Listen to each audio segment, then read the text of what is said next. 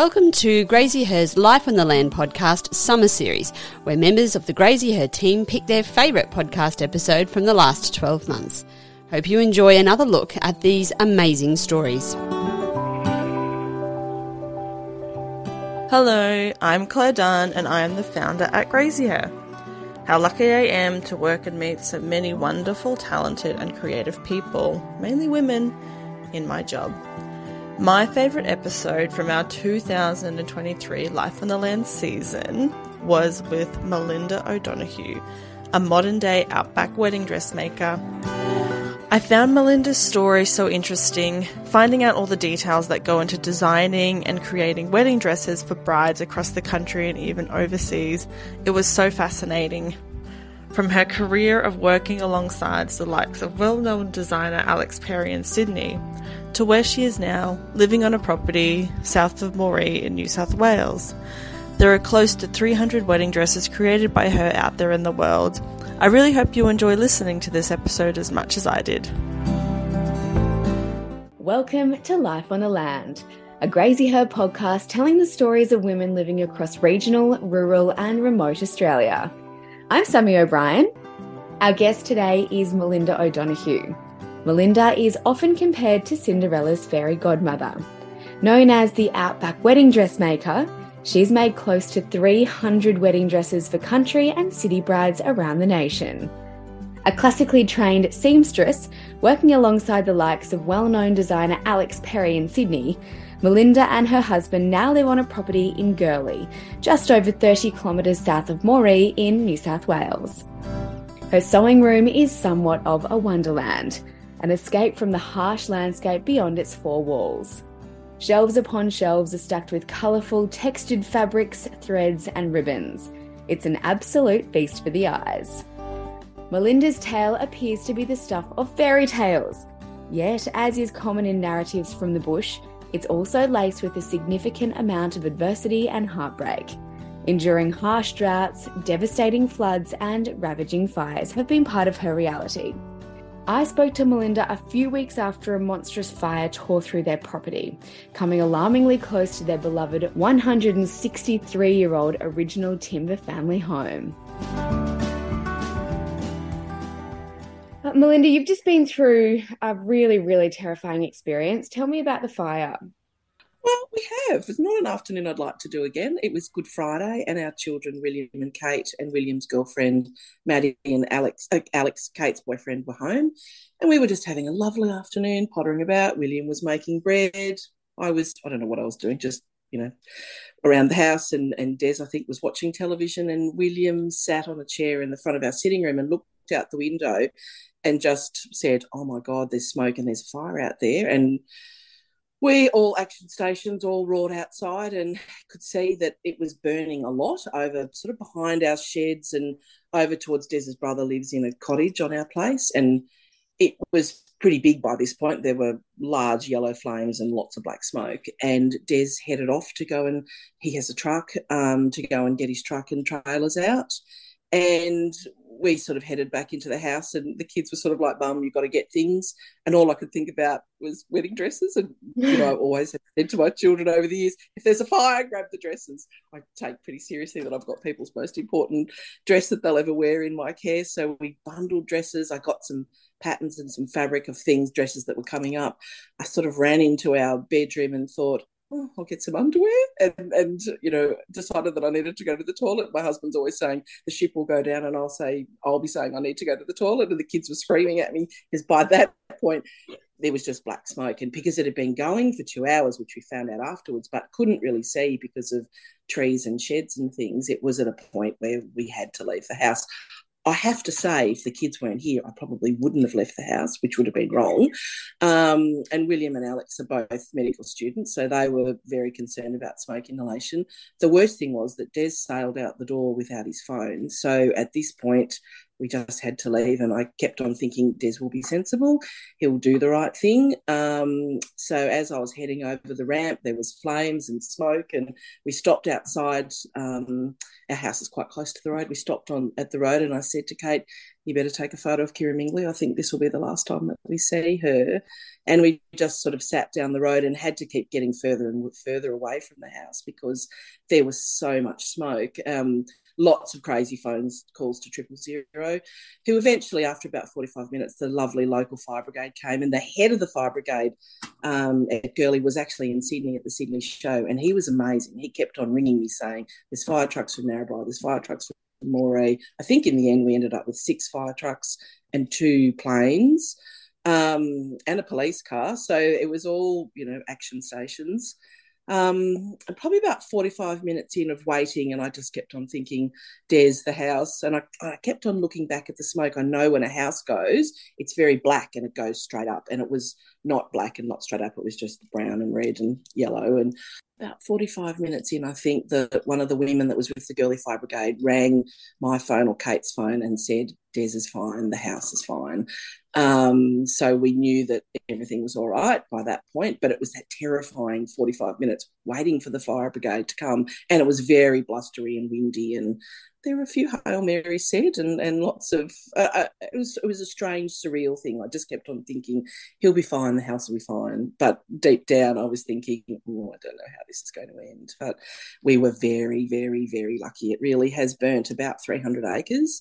And Des, because the children were coming home, decided that week to very diligently mow all out the front of our house, outside the garden yard. And the fireman said to me, if he didn't do that, you would have lost the house, absolutely. So that was pretty amazing. And Kate's boyfriend, Alex, beautiful, gorgeous fellow, he turned all the garden hoses on as everyone was, getting in cars and trying to get dresses and things in the car. I did grab an envelope that had birth certificates and baptism and marriage certificates in it, but that was about it. And I remember Kate saying to me, what do you want? And I said, I can't choose between anything, and I just need to get these dresses, and we all need to get in the car and go, and that's that. And I didn't think at the time, there was a lot of truck tyres over behind Des' shed, and they caught on fire, and that was what a lot of the black smoke was, which in a normal world, I suppose, when you're not having a panic thinking that you're going to burn or the house is going to burn, I would have realised that. But anyway, we're all safe, and our beautiful old house, which is 1860s and 1900, and they say within 10 minutes she would have been gone completely, lovely old cypress pine. So we are very, very, very blessed. Oh, Melinda, that just sounds absolutely horrifying. What were you thinking in that moment when you said to the kids, take a photo of the house because it might be the last? Oh, I mean, yeah, I just, it was quite, it was very, I just can't explain it. Disbelief, I think. And I just, in the back of my mind, kept on thinking, no, we can't lose the house. But plenty of people do lose their houses. And I actually, a couple of days later, got a beautiful message from a lovely Moree girl who had lost her house probably about 2 years ago. And she had 4 children and a week-old baby, and their house went and they lost absolutely everything. And I kept on thinking, well, if Megan can survive this and lose everything with 4 small children, I'm sure we'll be fine. But you do just think, I can't believe that we'll be losing everything that we own, but we didn't. So by the time that we were allowed back to the house, which was about 6:30, and we were sort of around the corner, and by the time we drove back, it was dark and everything was on fire. All the paddocks were on fire, and there were, cars and sirens and everything, not sirens, lights flashing, but the house, the lights were on and everything was, I think one of the air conditioners was still on because we didn't turn that off as we ran out the door. So the house just sat in the middle of the chaos, quite happily doing what it does. So it was quite amazing. Wow. And then what was the feeling like when you drove back to see that and you saw that your beautiful home had been saved? It was just the most extraordinary thing. It really, because the lights were on, and it was dark, and it was just as though it had always, as it should be. It was just very strange, very smoky. And we went to mass on the Sunday morning, and somebody said to us, "You all smell like smoke." And I'm sure I had someone come to the house the other day and they said, "Oh, you could still smell smoke," but that's that's fine. I can deal with a bit of smelling like smoke. And as time goes on, we're expecting some rain this weekend, and I will start doing a lot more washing. We're a bit low on water, so and there was a lot of water used in the fire, obviously. So I will start washing slip covers and doing those sorts of things. But really, there was no fire. There's no water that went in the house from fire brigade, from fire trucks. So we're very lucky to smell a little bit like smoke. And there was a black soot on things, and we certainly had to give the house a good vacuum, because I should have in the moment shut all the doors, but I just didn't. You're not thinking at that time though, are you? No, you're not. You were thinking of the dresses. I was thinking of the dresses, and I had a beautiful mother and bride about 2 hours before the fire came, so their dresses were easy. Or I hadn't started Harriet's dress, but I had her mum's dress that she had bought, and I have to alter, so it went in the car, and some other dresses that I was working on. A girl that's actually getting married on Saturday, so her dress went in the car, and she said, I think there'll have to be mention of the dress and the fire in speeches on Saturday. And I don't think they smell like smoke. I did ask them when they tried their dresses on, but I can't tell because I'm living in the house. But when our daughter Kate went back to Brisbane, and William and Maddie, they said they opened their suitcases and everything smelled like smoke. But when you're living in it, you can't tell, I suppose. Gosh, that is I'm so glad everything's okay. Gosh. Can you tell me about your house in Gurley and how you came to be there? So I met my husband and we married and moved up to Ballatta, a little village about half an hour away, and lived there for 3 years. And I always said to Des, I'll live wherever you want me to live, but I don't want to live in a house in town. I want to be out on the land. So we looked and looked and looked, and then eventually a dear friend, Peter Fulton Kennedy, rang us and said, I know the house that you need to buy, and the National Parks own it. It had been owned by a beautiful family for 50 years, and they'd sold their property to the National Parks. And Peter said to me, you'll love it. He knew that I loved old houses. So William was about 1, I think, and we drove to Moree, and I thought, I'll just take a little detour down to Kirrimingley, and as soon as I saw it's quite a pretty house, I saw the house and stopped. William was asleep in the car, and I parked and ran and just had a look in the house. It was full of blowaway grass. It had been empty for 6 years.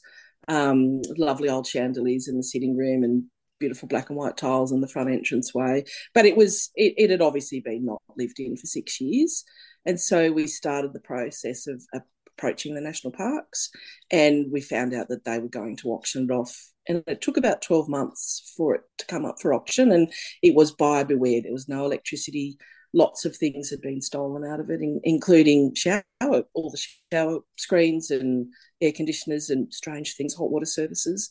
But we were lucky enough to buy it at auction, and I think we had 10 friends come to the auction to support us. I think they were more worried about what Des was going to do with me if we didn't get it, because we used to come and visit the house, and I had put a picture on the fridge and said Melinda and Des and William O'Donoghue, Kirrimingley, and I was like, we're going to get this house. So that sort of started the love affair with our very old house. And the family that owned it cared for it beautifully, but in the time that since they had left and it was empty, it had become quite run down. And we've just been slowly over the last 20 years. We bought it on the day of the Sydney Olympics in 2000. So it's been a long affair. So, and I think that sort of few friends were thinking, oh my God, that house, they've done so much work to it.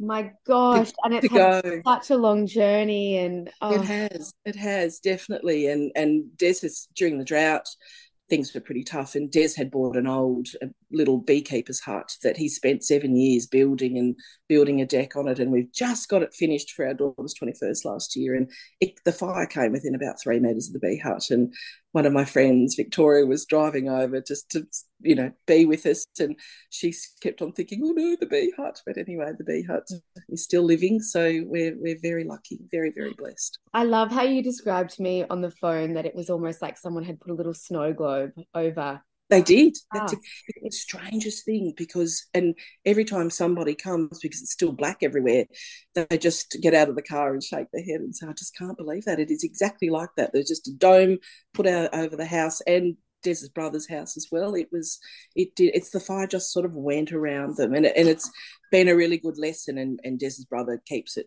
all mown, out around his house, and it's been a really good lesson. And so many people have said, "Oh, we've got our slashes out since your fire, and made sure we don't have so much grass." And because it's been a good season the last few seasons, there's so much grass, and that's why the paddocks, like, we only have 70 acres, but there was about 250 acres of the national park that did burn as well. We had some lovely neighbours in their graders that came and put a huge, great big road sort of around the edge of the fire to stop it, get it going any further. So people were amazing. They really were amazing.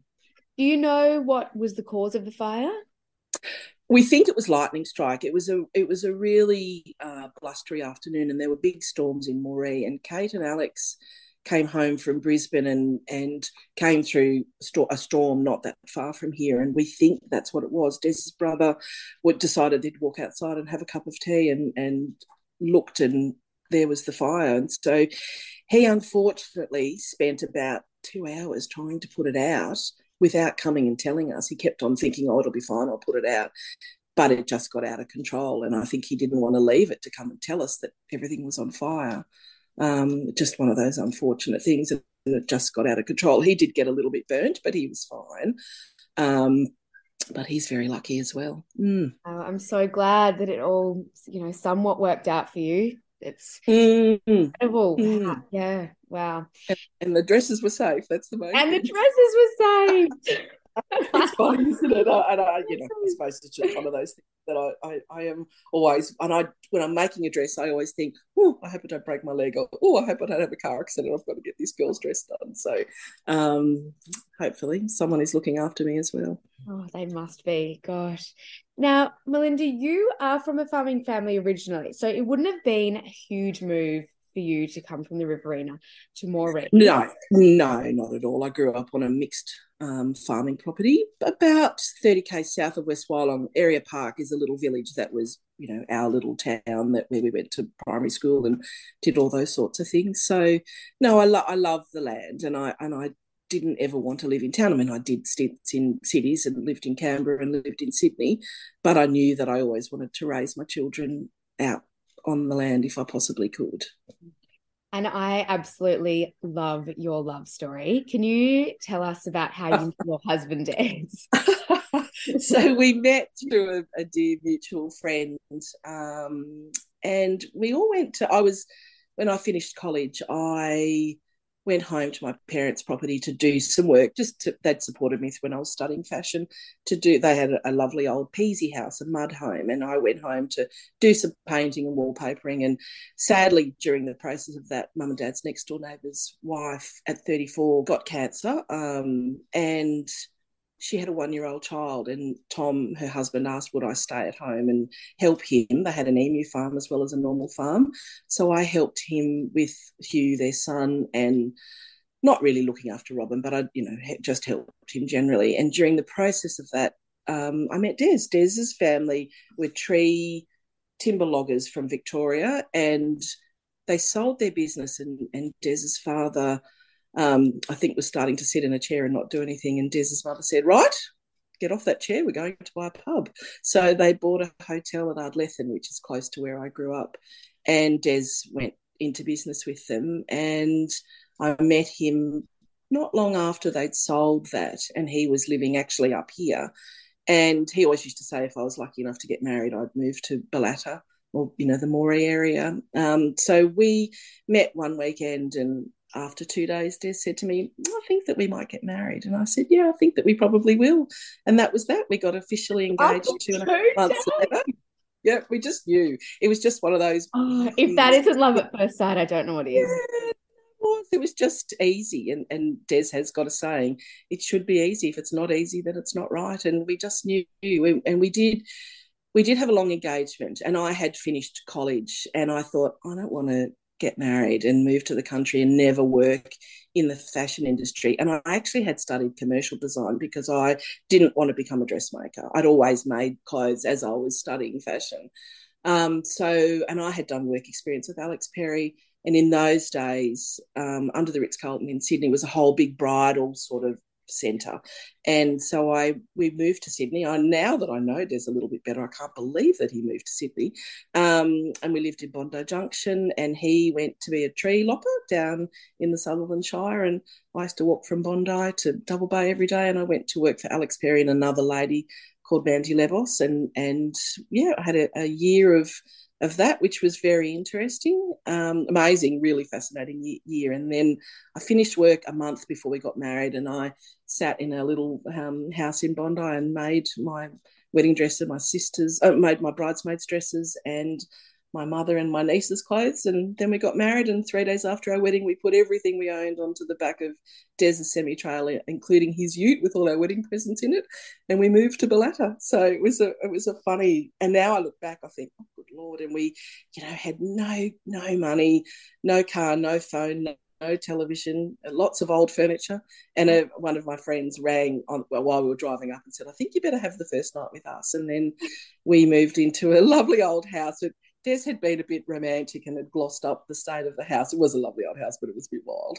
And so I probably spent the first 2 weeks thinking, oh, good Lord, what have I done? But anyway, it was lovely. And then 3 years later, we bought Kira Mingley, and we'd had William in them.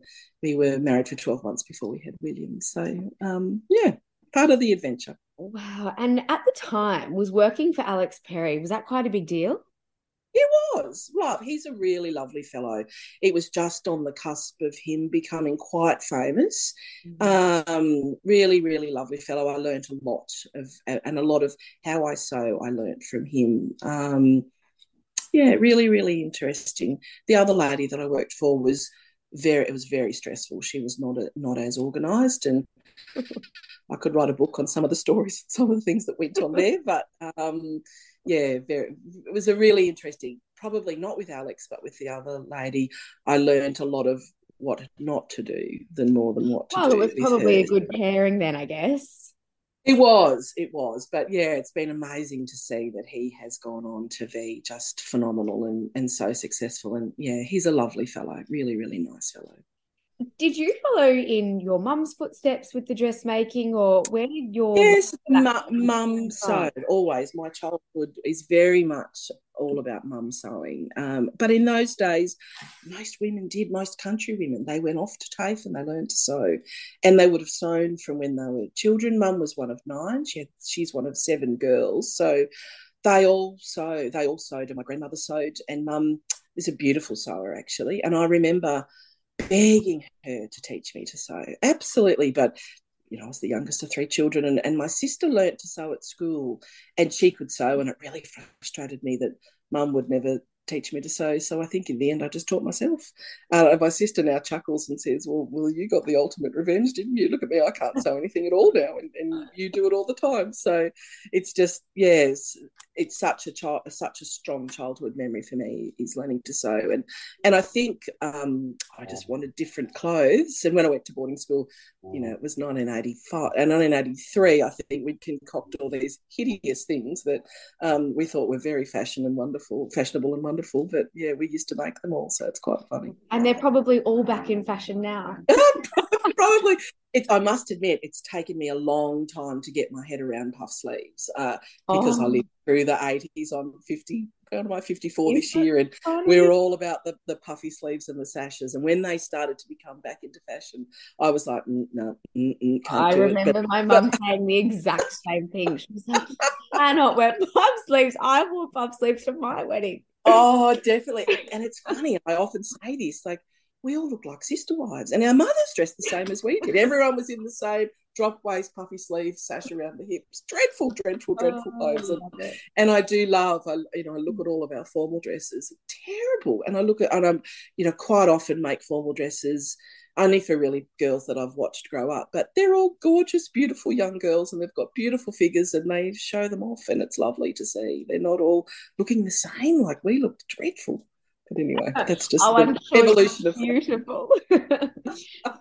Now, once you'd finished your time in Sydney and you've moved to Gurley, was that quite a big transition, moving from Bondi back onto a property, or did you just love that? It was. I remember we lived behind the old whale car wash, which was on the corner of Sid Enfield Drive and Oxford Street. So we were right in the thick of things in Bondi.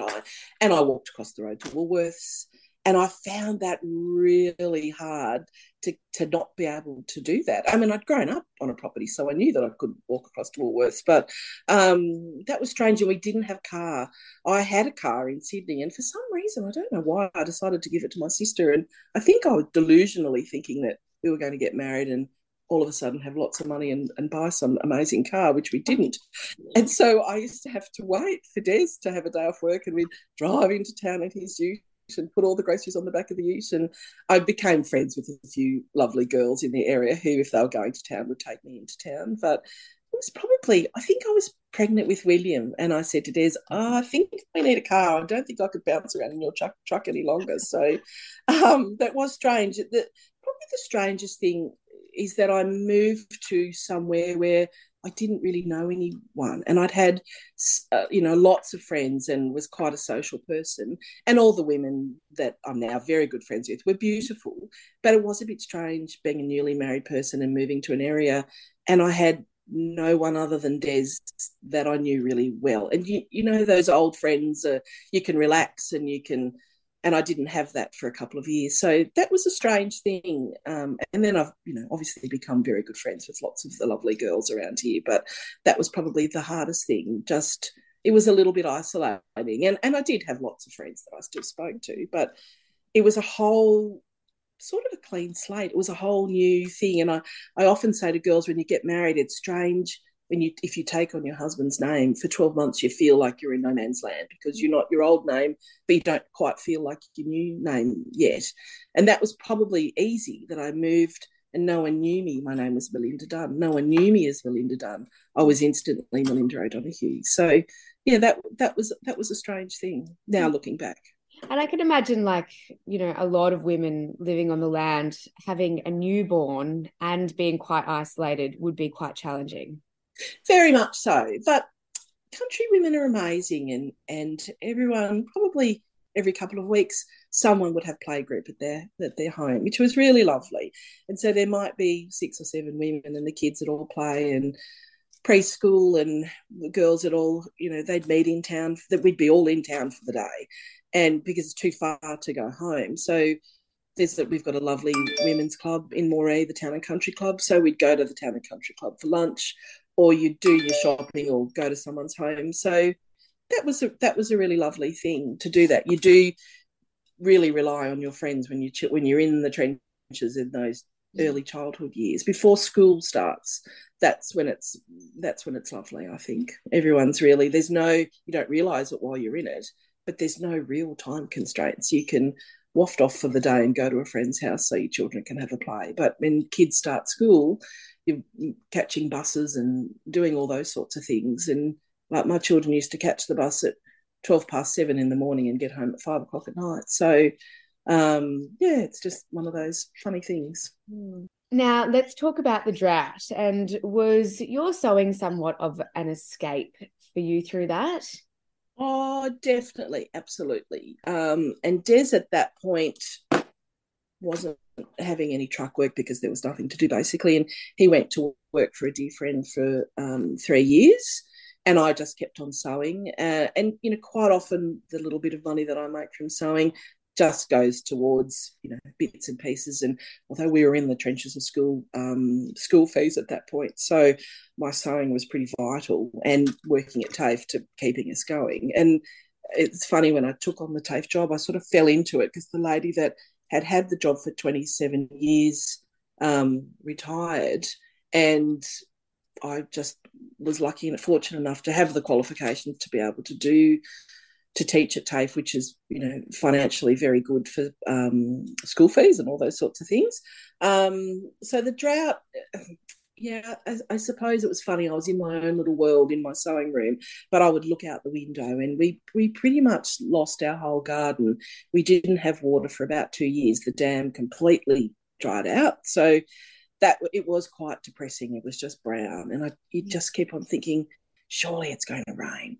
Surely it's going to rain. And it just didn't. It really was quite distressing, I have to say. But we knew that it would end, and you'd get the long range forecast. Oh no, there'll be no rain for another 6 months. And there was little bits of showers, but nothing substantial. So when the drought did break, it was quite quite extraordinary. It was amazing. So your sewing room was, I guess, somewhere that you could escape from what was going on. Yeah, definitely, absolutely. There's lots of fabric and fluff and beads and all those sorts of things. It's probably messier than it should be most of the time. In an ideal world, I'd love to have a little studio that people just try their dresses on in there, and it's always tidy. But it is. I get very like this. It gets very hectic, and I get very busy, and I do find that I'm apologising a lot, saying I'm sorry about the state of my sewing. It adds to the charm. I know many girls that have had their dresses made by you, and they just said it's like walking into a wonderland when they come to your beautiful home. Can you describe to me what your sewing room looks like? Well, actually, I had when we lived at our little rented house, I used to sew on a closed-in veranda, and it was small. And then we moved to Kirrimingley, and I started sewing in what was Mr. Nicholson's office, and it is a small room with one window and two doors, and it's a small dark room. And my mother used to say, "I can't believe such beautiful things come out of this dreadful little dark room." And then when I was turning 40, we had a garage that was attached to the house that we didn't use. And Des said, "I think I better build you a proper studio." So he did. That was my 40th birthday party. Birthday present. He built this lovely sewing room with two great big windows, and I can see out and I can see when people are coming, which is really good. And I must admit, I'm pretty good at not forgetting people, but there have been times when I've looked out the window and thought, oh no, someone's coming for a fitting and I've forgotten about them. But I do have a calendar on my door, and I try to write things on it, but people are generally pretty good. I've never really got myself into too much trouble doing that. But yeah, it's a lovely room. It's got a very big table that's got a linen skirt around it, and underneath are all boxes of fabrics and laces and different things, because people will come and they'll, I'll say, well, this is a nice fabric, this is this, and I like to be able to access them. I'd love to one day have some big cupboards built to go in there, but that'll happen eventually. And then I sort of sit, my sewing room, I've got an industrial sewing machine. It's a little bit in the window so I can see, and I've got good light behind me, which is really good. Actually, I had a really interesting thing happen a couple of weeks ago. I was sewing and a lovely owl came and sat behind me. Oh, I saw the photo of it. Which was amazing. And people keep saying, well, that's really good luck. And I said, well, I think you might have been visiting 2 weeks ago and the house didn't burn. But it was the strangest thing, but lovely, really lovely. And I've got two chairs that just sit opposite my table where I sew. So usually a bride will come with their mum or with a friend. So we usually sit and have a chat there, and then there's a little space in the centre of the room that we'll try on the dresses. And girls come from all over Australia to see They you. do. They even do. had some overseas requests. Tell me where people come from. I've had a girl from America and a girl from England, a couple of girls from Perth, girls from Victoria, girls from Queensland, Northern Territory, girls from Canberra and Sydney, and lots of country girls. And it's all word of mouth. They'll be someone's friend or someone's sister or someone's cousin or something. So, there's quite a few families where I've might have made 3 daughters' wedding dresses, which is really lovely. And I've got a girl at the moment that I've made her 2 sisters' dresses, and I'm about to start her dress. So it's lovely when you have that family connection with someone. Oh, it's so special. And how does that work? Do they fly to Moree and you go and pick them up? They do, yeah. Quite often that happens. I'll go and pick them up at the airport, but sometimes they'll either have a friend, or most of them probably drive, but there are girls that fly, obviously. Quite often they'll come and they'll stay with me for a couple of days, and we'll get all the patterns done in one day, and then they'll go away. I'll make the dress and I'll come back for the final fitting, and that's sort of how we do it. It's a fairly high pressured thing for me to do that, but I've found that that's the easiest way, and I can't make them come too many times, but generally 3 to 4 fittings will get the dress sort of sorted. But I'm always saying to them, bring a good bra, bring a pair of shoes.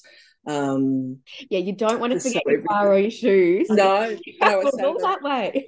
But just bring a good bra, and I think they think, why is she asking me to do that? But it's that foundation to do the patterns and things. So, which is lovely, really, really nice. How much of a role do you play in the design of the dresses, or choosing fabrics and that sort of thing?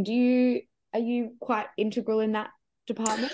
I am. I will generally say to girls, go and try a dress on. Go and spend a day, book some appointments. Take not too many people with you. Take your mother, a sister, someone, and just take some support, but go and try on dresses. And I always say to them, you'll know what you don't like more than what you do like.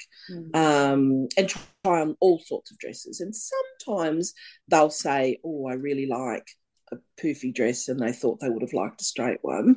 And then I'll generally send them off to a fabric shop, and then we'll sit down and figure it out. I don't ever try and talk a girl out of a dress unless it's unflattering, but I have to show her why it's unflattering by making her a calico toile that's more flattering. I find that if you try and change a bride's mind, they'll never be happy. And a lot of times I don't know the girls very well, so I like them to come with someone that knows them very well, because then they could say, well, that's not you, or that is, or whatever. But generally most girls know what they like. I actually love it when a bride comes and she's very decisive, and this is what I want, and that's that. When girls are washy and wishy-washy, that can be difficult, because I don't want to have to convince someone to wear a particular dress, but I'm very much all about, this has to be the most flattering dress that you will ever wear. And you can can't look back tell on someone's face, can't you, when they're happy with something or they're unhappy with it. Yeah, definitely. Written all over their face. There's a smile. Definitely, there's a smile. I'm like, yep, that's fine. We're on the right track now. And quite often I'll know. They'll leave and they'll be like, when we're doing patterns, I'll be like, no, I'm good. And I always think, I'll get a phone call in a couple of days, and they will phone call and go, oh, I'm just not sure about this. And I'm like, yep, absolutely, that's fine. And I always say to them, I don't mind how often we change this pattern, but I don't really want to change the dress once it's made. Then that becomes quite difficult. But I make the calico toile probably 3 or 4 times. So a bride will know exactly what she's getting before I even cut into her fabric. And I find that I'm a great procrastinator. I circle fabric for a couple of hours the day that I cut things out. I'll have all day to do it, and it'll be 3 o'clock in the afternoon, and I'll still be wafting off and, cleaning a cupboard or having a cup of coffee, and then I think I've just got to commit to cutting this fabric. It's strange. I find it hard to commit to cut the fabric. I don't know why. You get nervous? Yeah, I think so. And I know how much money is involved with some of these. Some fabrics that I've cut into have been $1,500 a metre. So quite often there's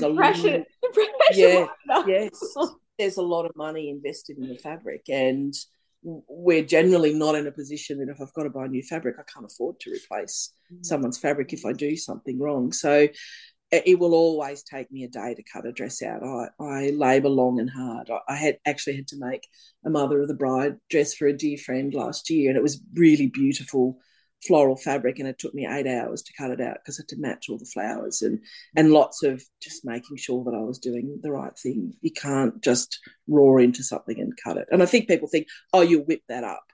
There's no whipping up with a wedding dress. It's a long, laborious process of making sure that everything's fine.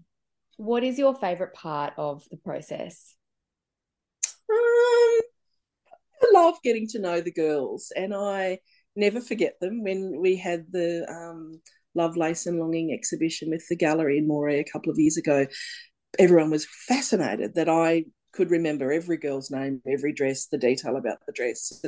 And I said to them, I am so invested in these dresses. I spend 3 months making them, and you just don't forget. It's just one of those things. And then those girls become, part of my life, I suppose. And I always just have such a soft spot for my brides. It's one of those funny things. I will always remember their maiden name. I sometimes don't remember their married names.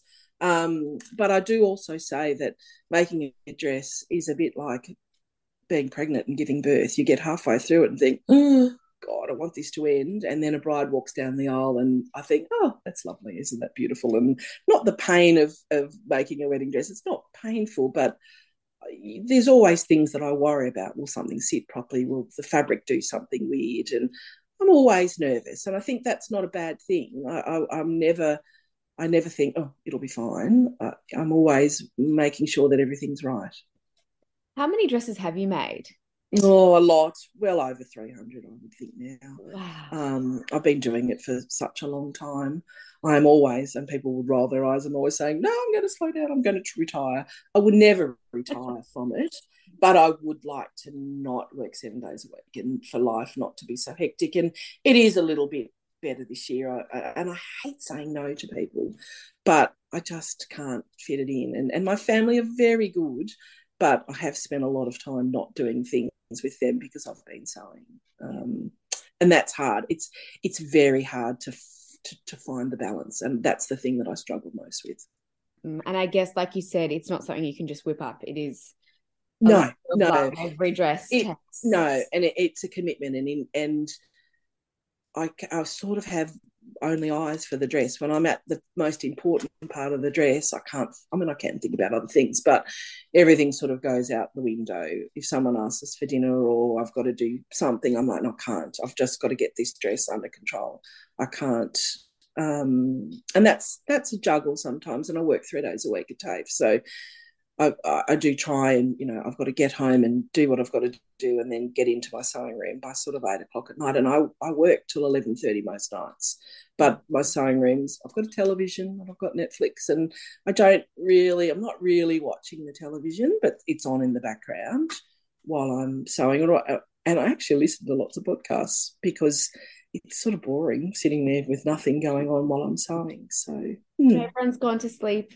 Yeah, very, very much so.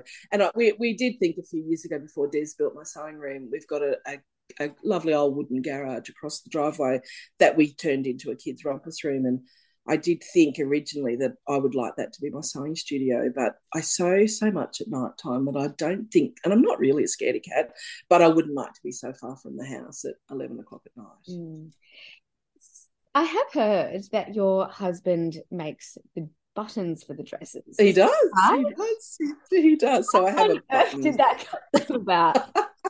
I used to actually, when I first started dressmaking, I used to send fabric to Sydney to a company called Pearlman's, I think they were called, and they would make the buttons and send them back to me. But I'd have to be really organised and make sure that the fabric went off. And I usually don't send the fabric until I cut the dress out, because I just send scraps of fabric. And then an older couple in Narrabri started making buttons, and I found out through a fabric shop. And so they then did the buttons for quite a few years, and I would send the fabric, send a prepaid envelope. But that was sort of like a 2-week process of sending them to Narrabri and back. And then Betty, the lovely lady, she was a dressmaker. She was in her 80s, and she rang me one day and said, oh, it's just too much. Would you like to buy the button machine from me? And I said yes. And I was thinking, oh, just another thing that I'm going to have to find time to do. So quite often, and I actually have just made a dress for a girl, and it's got 200 buttons on it, and quite often I'm busy, and if Des is not doing anything, I make him wash his hands, because he's got very black hands usually from doing mechanic-y things, and he sits and watches television and makes the buttons. You've got to cut out these little circles. Yeah. Beautiful. So he's quite proud of people. I say, did you just make these buttons? I'm like, oh, yes, he did. He doesn't make sometimes buttons have a few layers. It might have organza over silk or beaded fabric or lace, and that's too much for him. He can't cope with the too many layers, and he gets the big stuff. But if it's just plain, simple fabric, but he does slightly roll his eyes when he's doing it. And, when you let him know that he's got 200 to make. Absolutely. He's like, oh. But like all men, you've got to bang this sort of lever down, and he does it. I can't be anywhere near him. Like, you don't need to do it so roughly, just gentle bang, bang, and no, bang, bang. And I'm like, oh, so I have to go away to my sewing. You can go into the shed and do that. But I have to make sure that he has a shower, washes his hands. He's got to be clean, because you can imagine black hands on white fabric's not very good. Not the best combination. No, definitely not.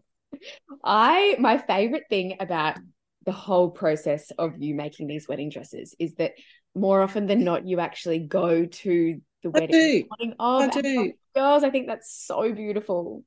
I do. Well, I do travel a long way to do it, and you become quite close to these brides, and I just like to be there on the day to make sure that everything's fine. And, I always say to them, mum's usually running around like a headless chook. Bridesmaids are usually looking at themselves, and the bride's trying to, get into a dress on her own. And bridesmaids are not always looking at themselves, but sometimes if they've not been bridesmaid or don't have a sister that's been married, they are really worrying about what they're looking like. And I like to go, usually for weddings at 3:00, I'll go at sort of 10:00 in the morning, and I'll just spend all morning pressing all the dresses, making sure everything's fine. And sometimes things happen on wedding days. And I have had to quite a few times get my sewing machine out and alter something like a bridesmaid dress that I generally don't make bridesmaids dresses. Usually there's nothing wrong with the dress. No, I don't think there's ever been anything wrong with the dress that I've made on a wedding day, but there's always some sort of an emergency. And people are running late, or I just like to be there just to make sure that everything's fine. Oh, I think that's so beautiful. That is serious, Melinda, because you haven't got enough on already. No, I don't know. It's just part of the service. And it's funny, my mother's always going, I don't think you need to go and dress these brides. And I said, well, I would sit at home worrying all day thinking, I hope that's right. Oh, I hope they can get those buttons done up. And I did send a bride quite a few years ago, and she was getting married at Newcastle or somewhere, and I must have not been able to go for some reason, and she had all buttons and loops down the back of her dress, and all of her bridesmaids and her mother and everyone at the wedding had false fingernails, and none of them could do the buttons up, and they had to eventually get a crochet hook. So now it never occurred to me that would happen, and I think they had a pretty stressful time trying to get the buttons done up. There's always a zipper underneath, but I think they eventually got a crochet hook. So I always say to girls now, just make sure that there's someone on the day that doesn't have false fingernails, because they're thick and they're hard to do up. Funny, something I never ever have thought about would be no, it's strange. And I do have the odd husband curse me, I think, when they have to undo the dresses, but undoing the buttons is quite easy. You've just sort of got to flick them. But I generally will give the mum or the bride or someone a little lesson in how to do it. And if I'm not there, I'll say to them, just have a practice run when the bride's not in the dress of doing up the buttons. But I don't trust zippers just on their own. So I like to do buttons and loops and zippers. And the buttons and loops are a bit of my trademark. I think that's just my little signature that I like to put on a dress. Oh, do you have a favourite dress or one that's been the most challenging? I did have a very challenging dress of a lovely girl a few years ago, that she went and tried on this dress, and at that point it was a $16,000 dress, and it probably would be 10 years ago now, and she absolutely fell in love with it, but there were no photos of it. And she sort of drew it for me and explained to me. It had a hem that curved and moved, and it went up at the front and did this, and she flew from Sydney. And by the end of the weekend I was thinking, no idea what she wants me to do. But anyway, eventually I nutted it out, and it did have 160 metres of boning in the hem. It was quite an extraordinary dress. I had a lot of tears over that dress, but she never wavered in her confidence that I could do it. But it was a really difficult dress. And once I figured it out, it was all right. And that's the hardest thing, is the patterns are the most difficult thing, because you've got to figure out how to make something or how it sits. And once the patterns are done, I find I'm fine. But, it was very difficult. I mean, I always say I shouldn't have favourites, but there are a couple of dresses. There was a beautiful cinnamony coloured dress of a beautiful girl in Moree that I loved, and she got married on a winter's day at lunchtime, and she just glistened in the sunlight. And I don't know whether it stands out in my mind because it was a beautiful blushy cinnamony colour, but it was really beautiful. But they are all beautiful. They really are. There's really not any dresses that I've ever made that I've thought, no, that's awful. Oh, I just love everything about your story, Melinda. It's just so beautiful. I feel like they should make it into a movie. It's so romantic. I really do. I just think it's so beautiful. And I just think that it's just so obvious how much you love what you do. And it's just, I do. And that's the battle that I probably have with people saying, it's too much, you should give it up. Family, probably. I don't. It is who I am. And it would be very strange not to sew, I think. I often tell the story years ago when my sister, her little boy had a birthday party, and we were at Wagga, and I didn't know anyone there. And Kate was little, and she had a little smocked dress on. And there was a lovely lady in Moree that used to, I can't smock, so she would smock the dresses for me. And this woman said to me, "Oh, did you make your daughter's dress?" And I said, "Oh, no, I didn't." And she said, "Oh, well, obviously you can't sew." "Well, I sew and I do this and that." And I was like, and I didn't say anything. And I thought, "Oh, that's so strange. That's what I'm known as, that I sew." And for her to say, "Oh, you obviously can't sew," I thought, "Oh, that's very odd." But anyway, What a funny thing to say. I thought, yeah, it was. Only she knew. I thought, I can't explain. I just went, yeah, okay, right, yeah. We'll just send that one to Steve up. But it's funny, people always say, "Oh, do you make Kate lots of clothes?" And I have made her some special dresses for formals and things, but as a general rule, I sadly have not really had that much time to make clothes. Occasionally things, but it's just one of those funny things. I do generally spend my time making more important dresses, I suppose. Not that Kate's not important, but I don't do very much general sewing.